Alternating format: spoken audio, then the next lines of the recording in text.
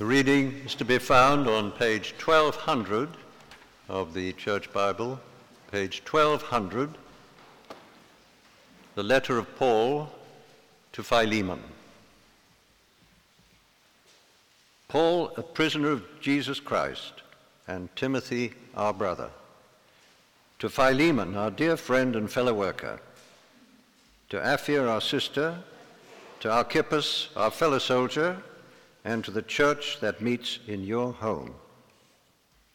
Grace to you and peace from God our Father and the Lord Jesus Christ. I always thank my God as I remember you in my prayers, because I hear about your faith in the Lord Jesus and your love for all the saints.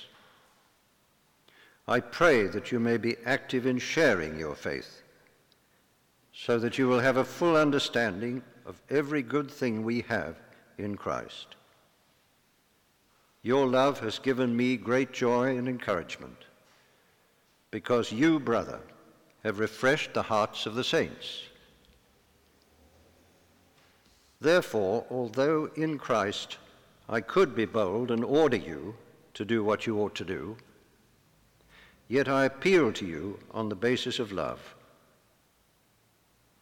I then, as Paul, an old man, and now also prisoner of Christ Jesus, I appeal to you for my son Onesimus, who became my son while I was in chains. Formerly he was useless to you, but now he has become useful, both to you and to me. I am sending him, who is my very heart, back to you. I would have liked to keep him with me so that he could take your place in helping me while I'm in chains for the gospel. But I did not want to do anything without your consent, so that any favor you do will be spontaneous and not forced. Perhaps the reason he was separated from you for a little while was that you might have him back for good, no longer as a slave, but better than a slave, as a dear brother. He is very dear to me, but even dearer to you, both as a man and as a brother in the Lord.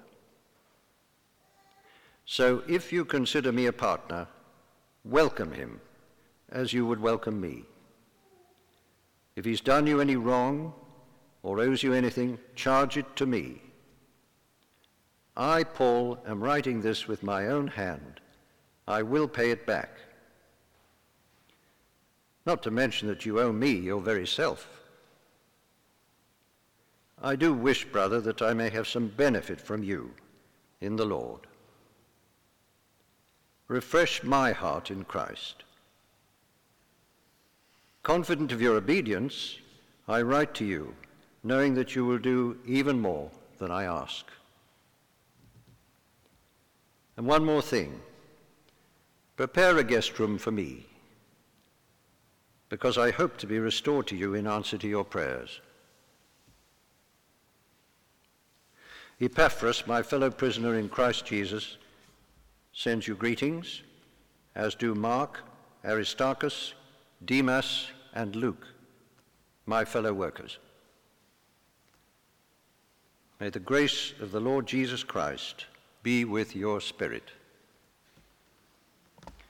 This is the word of the Lord.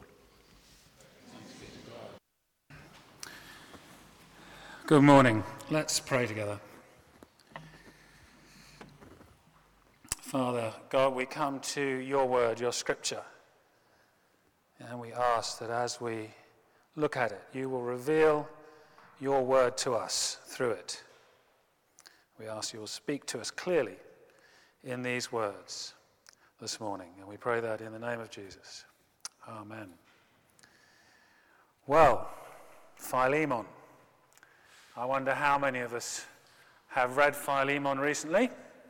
I must confess, it seems good to start with confession, that I haven't for a very long time. I think most of us have a rough idea of what it is. So let us begin by examining it as a book. And it seems to me that it is unique, actually, in the canon. Not because it's so short. There are actually a couple of shorter, second and third epistles to John, for instance, are shorter. Not because it is addressed to an individual, although it is mainly. After all, the Timothy letters are addressed to an individual, and so, actually, if you think about it, is the Gospel of Luke and Acts, and, of course, the Song of Solomon as well. So there are plenty of books in the Bible that are one person talking directly to another, as it were. I think it is unique, though, because it is an essentially private request from the author to the receiver of the letter about one particular issue. Oh, and it also contains a joke, a Pauline joke, which I think is very rare. I have to say, you mustn't hold your breath. It's not a rib tickler. On the upside, however, it's not about sport, so that's good. But we do need to think about the force of this letter. We need to think a little bit about the context of it, and we need to imagine the situation. Sending a letter across the continent in Roman times was no simple thing, especially for a poor private citizen, and particularly for one such as Paul, who was under a form of house arrest in Rome. Someone would have to take it personally. And from Rome to Asia Minor, because Philemon lived near Colossae, was a considerable journey, both arduous and dangerous.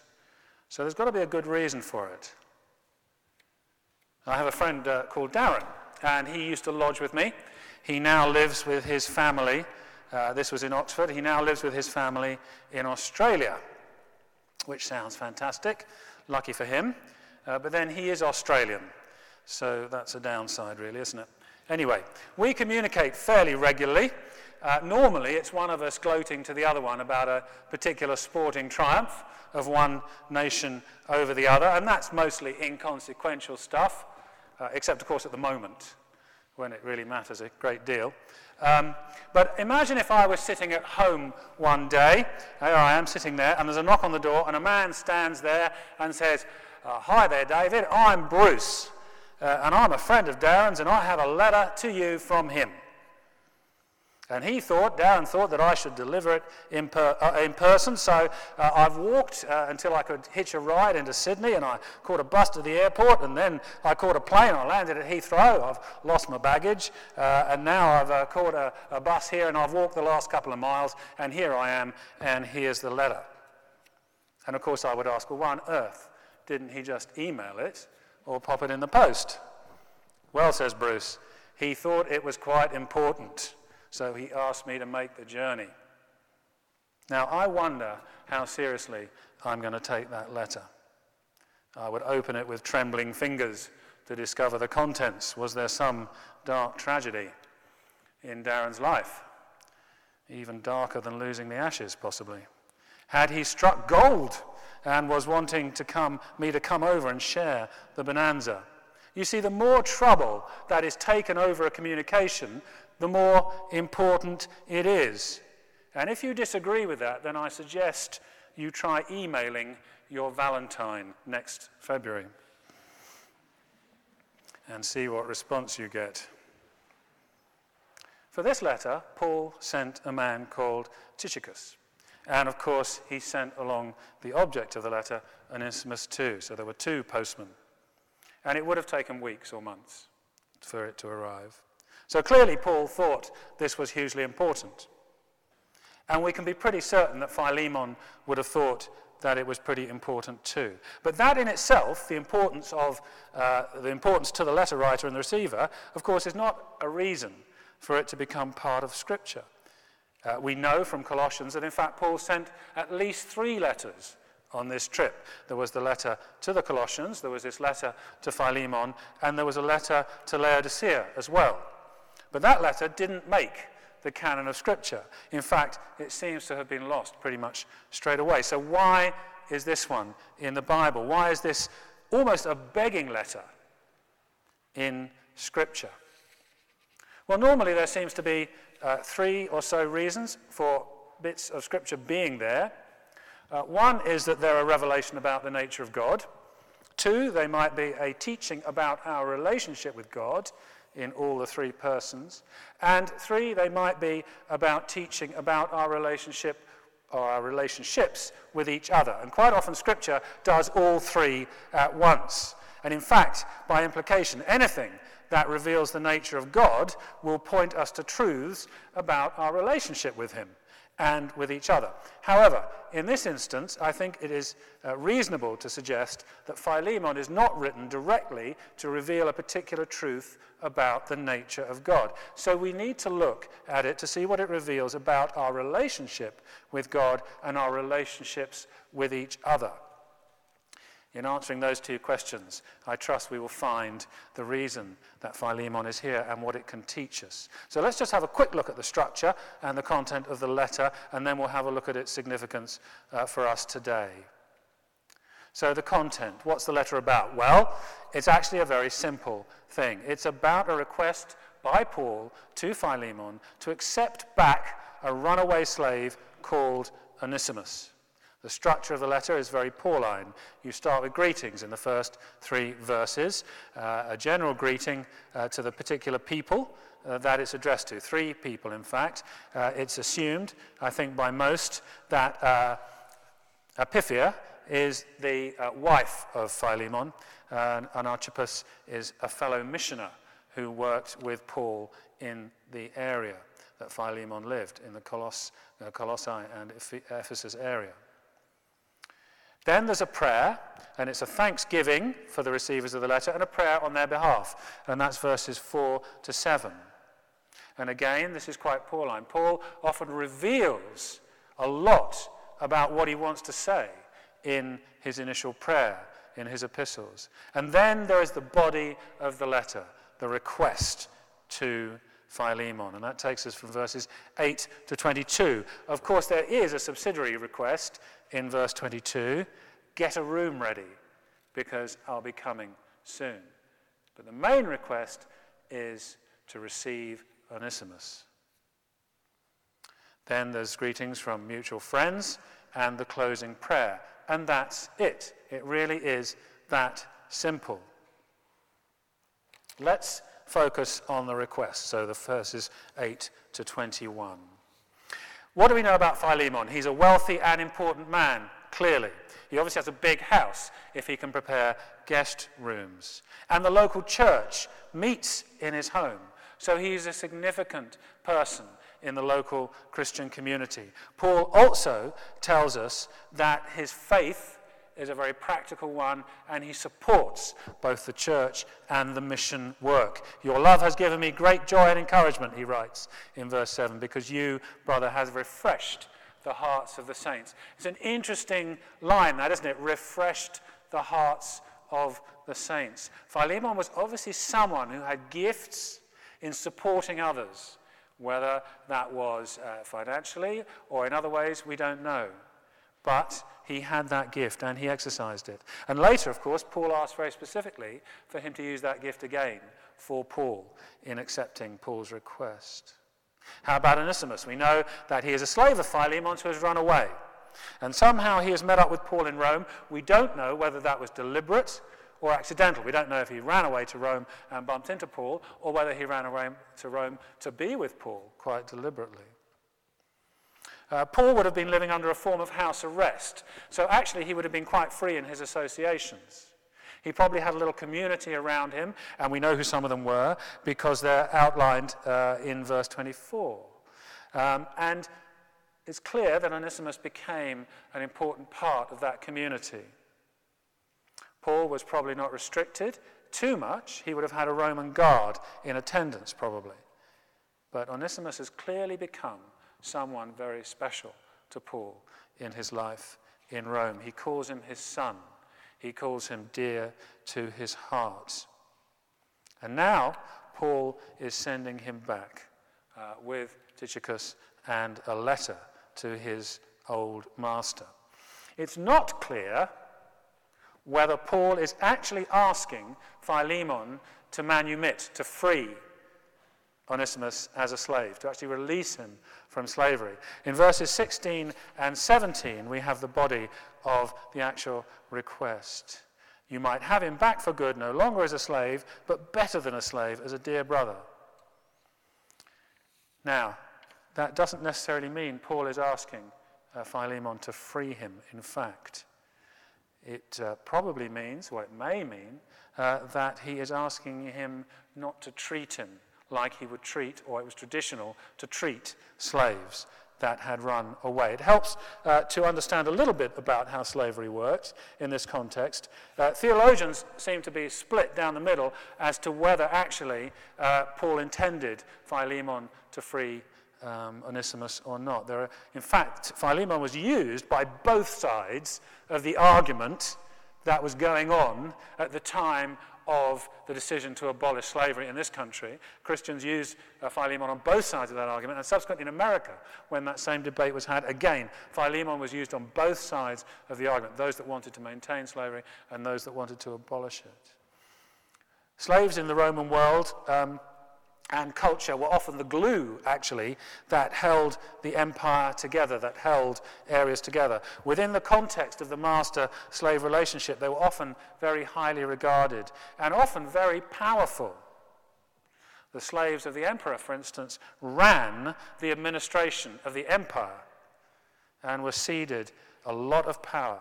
And of course, we know that in older cultures that was true as well. The Bible itself actually reveals that to us in the story of Joseph. We have an insight into the way the Egyptians used slaves. It wasn't that dissimilar. If you remember, Joseph initially was made a slave in the house of Potiphar. And before too long, he was in charge of that house. He was still a slave, but he was given responsibility and power. We are not told anywhere in Genesis that that condition of slavery that Joseph was in was ever changed. We're not told he became free.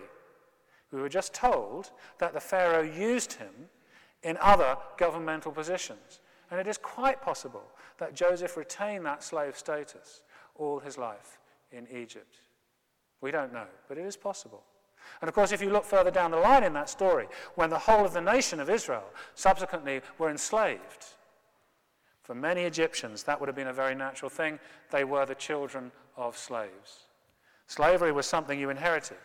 Slavery was something you were born into, as well as coerced into. It was also something in the Roman world you could choose to enter into as well.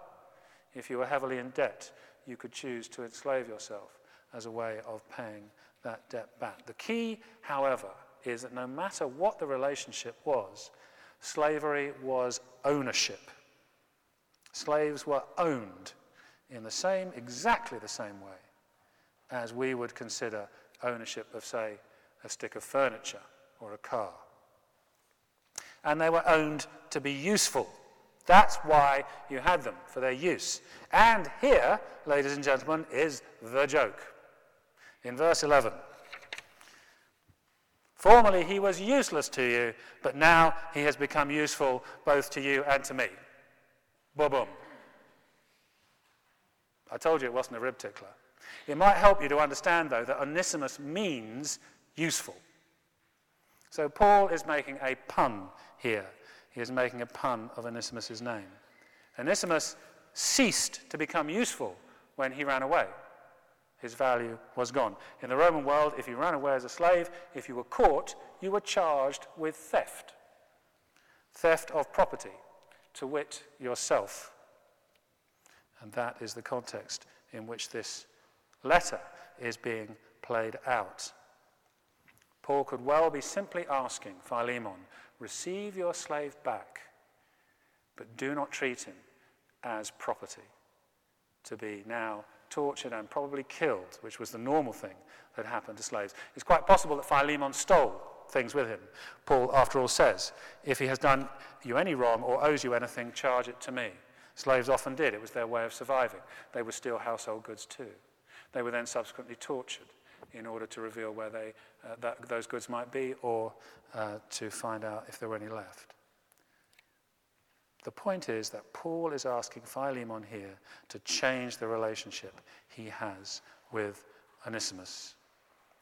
The consistent tone of Paul's teaching is that slaves and masters should focus on honouring Christ Jesus through their relationship, rather than necessarily to abandon that relationship. So in 1 Corinthians 7 we read this: each one should remain in the situation he was when God called him. Were you a slave when you were called? Don't let it trouble you. Although if you can gain your freedom, do so. Brothers, each man, as responsible to God, should remain in the situation God called him to. Now that passage must never be taken out of context to condone or prolong abusive relationships. That we must be very clear on. But Paul's point in that passage and many others is that how we live our relationships with each other and with God is of the ultimate importance. If we are doing everything we can to live in love and in the context of the sacrifice that Jesus made for us, then all else becomes secondary. So it's a moot point as to whether Paul wanted manumission or not. This is not actually about slavery in that sense, this letter.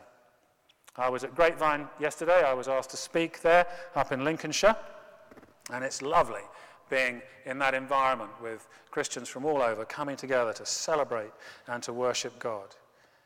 The title of the talk I was asked to give was a question. And it was, are disabled people made in the image of God? And as Philemon reads this letter from Paul, he is asked a very similar question, almost the same really, but just substitute disabled people for slaves. He is being asked really by Paul, do you really believe that slaves are made in the image of God the same way as you and I? Can this slave who has done you wrong be reconciled to you as a brother in Christ? That is the question. And Philemon is challenged to make real in his relationship with Onesimus all that he knows in his head about being the new creation, the child of God, and the way we need to relate to each other. And Paul introduces himself in a very particular way in this letter, almost as an example of this. He humbles himself before Philemon. He calls himself a prisoner of Jesus Christ. Paul could have written this letter, I'm the apostle, through me you came to living faith. You owe me, do this thing. He's very careful not to. Luther called it holy flattery, in fact. Well, what Paul actually says is, I am a prisoner too. I'm a prisoner of Christ Jesus. He says it by implication, well, outright 3 times, and by implication 4 times in the letter. So it must be very important. Verses 1, 9, 13, and 23. He points to this out. He is a prisoner of Christ Jesus. Paul is pointing out that actually, when it comes to ownership, we are owned by God. If we accept the death and resurrection of Christ, that is what holds us. That is what owns us. And this is not an uncommon feeling in the New Testament. Jude, Peter, and James all talk about being servants or bond slaves or slaves to Christ. Paul does it in Titus 2. And in Philippians and Romans, Paul talks about being a servant, a bondslave of Christ. It's a common theme. And Paul brings it out here through the use of the word prisoner. It offers us the same picture, someone who is owned by someone else. We are owned by the saving work of Christ, is what Paul is telling Philemon. In redemption, we become his. We are prisoners to the grace of God. And it's in those bounds of grace that we find perfect freedom. We are called also to freedom in our relationships with each other. And Paul asks Philemon to live this freedom out in his response to the return of Onesimus. So what is the application for us here this morning? In a world, or certainly in our culture, where slavery, as was practiced then, no longer exists, although, of course, it does de facto exist in some parts of the world still today. And there are certainly people in this country who are in effect slaves. They have been trafficked. So let us not pretend that this is a problem merely that occurred many years ago and now no longer is with us. But how about us sitting here this morning? I believe it is a besetting sin of our culture that we have substituted possession for relationship. We see what we have as more important than how we behave with each other. And so Paul's words to Philemon cut directly to the heart of what it is to be truly living the Christian life. We must be the light in our culture that reasserts that living in loving relationship with each other is the point of being human. Living in loving relationship with God and with each other is what makes us children of God. The ownership we must be concerned about is God's ownership of us. And all other forms of ownership need to be held lightly. The challenge to Philemon was to renounce his cultural instincts and make real the sacrifice on the cross that bought and paid for him, Philemon, in his relationship with Onesimus. And we face that challenge too. We may not own others in the same way, but through global economic relationships, there are many abused people, abused in order to provide us with the lifestyle we currently enjoy. We can substitute Onesimus for all the marginalized and the exploited in our society and abused, for all those abused and exploited here and across the world. Our duty to them is the same as the duty Paul was offering to Philemon in regard to Onesimus. There is no difference. We have common ownership in Christ. All men and women do, and we are all brothers and sisters and called to live in that relationship. Just because we cannot see these people, just because they are not close to us, does not mean we do not have that responsibility. Now, we don't know how Philemon responded. We don't know. But we have to ask, how are we going to respond to this challenge? How are we going to respond to this challenge in our relationships? How are we going to live out practically the call that we have from Christ to live in a relationship with each other that reflects his love and his ownership of us? How are we going to live as brothers and sisters, not in the thrall of power relationships, not in the thrall of economic relationships? How are we going to live as Philemon is urged to live in relationship to Onesimus?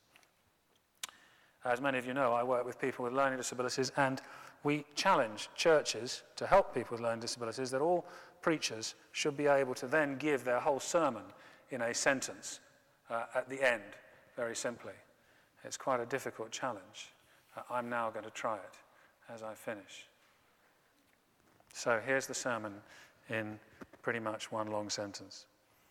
Philemon tells us, 1, that through the death of Christ we are owned by God, and 2, that our practical relationships with each other need to reflect the equal value that God places on us.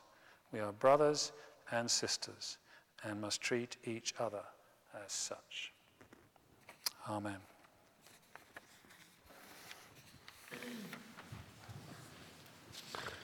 Is that one sentence, really?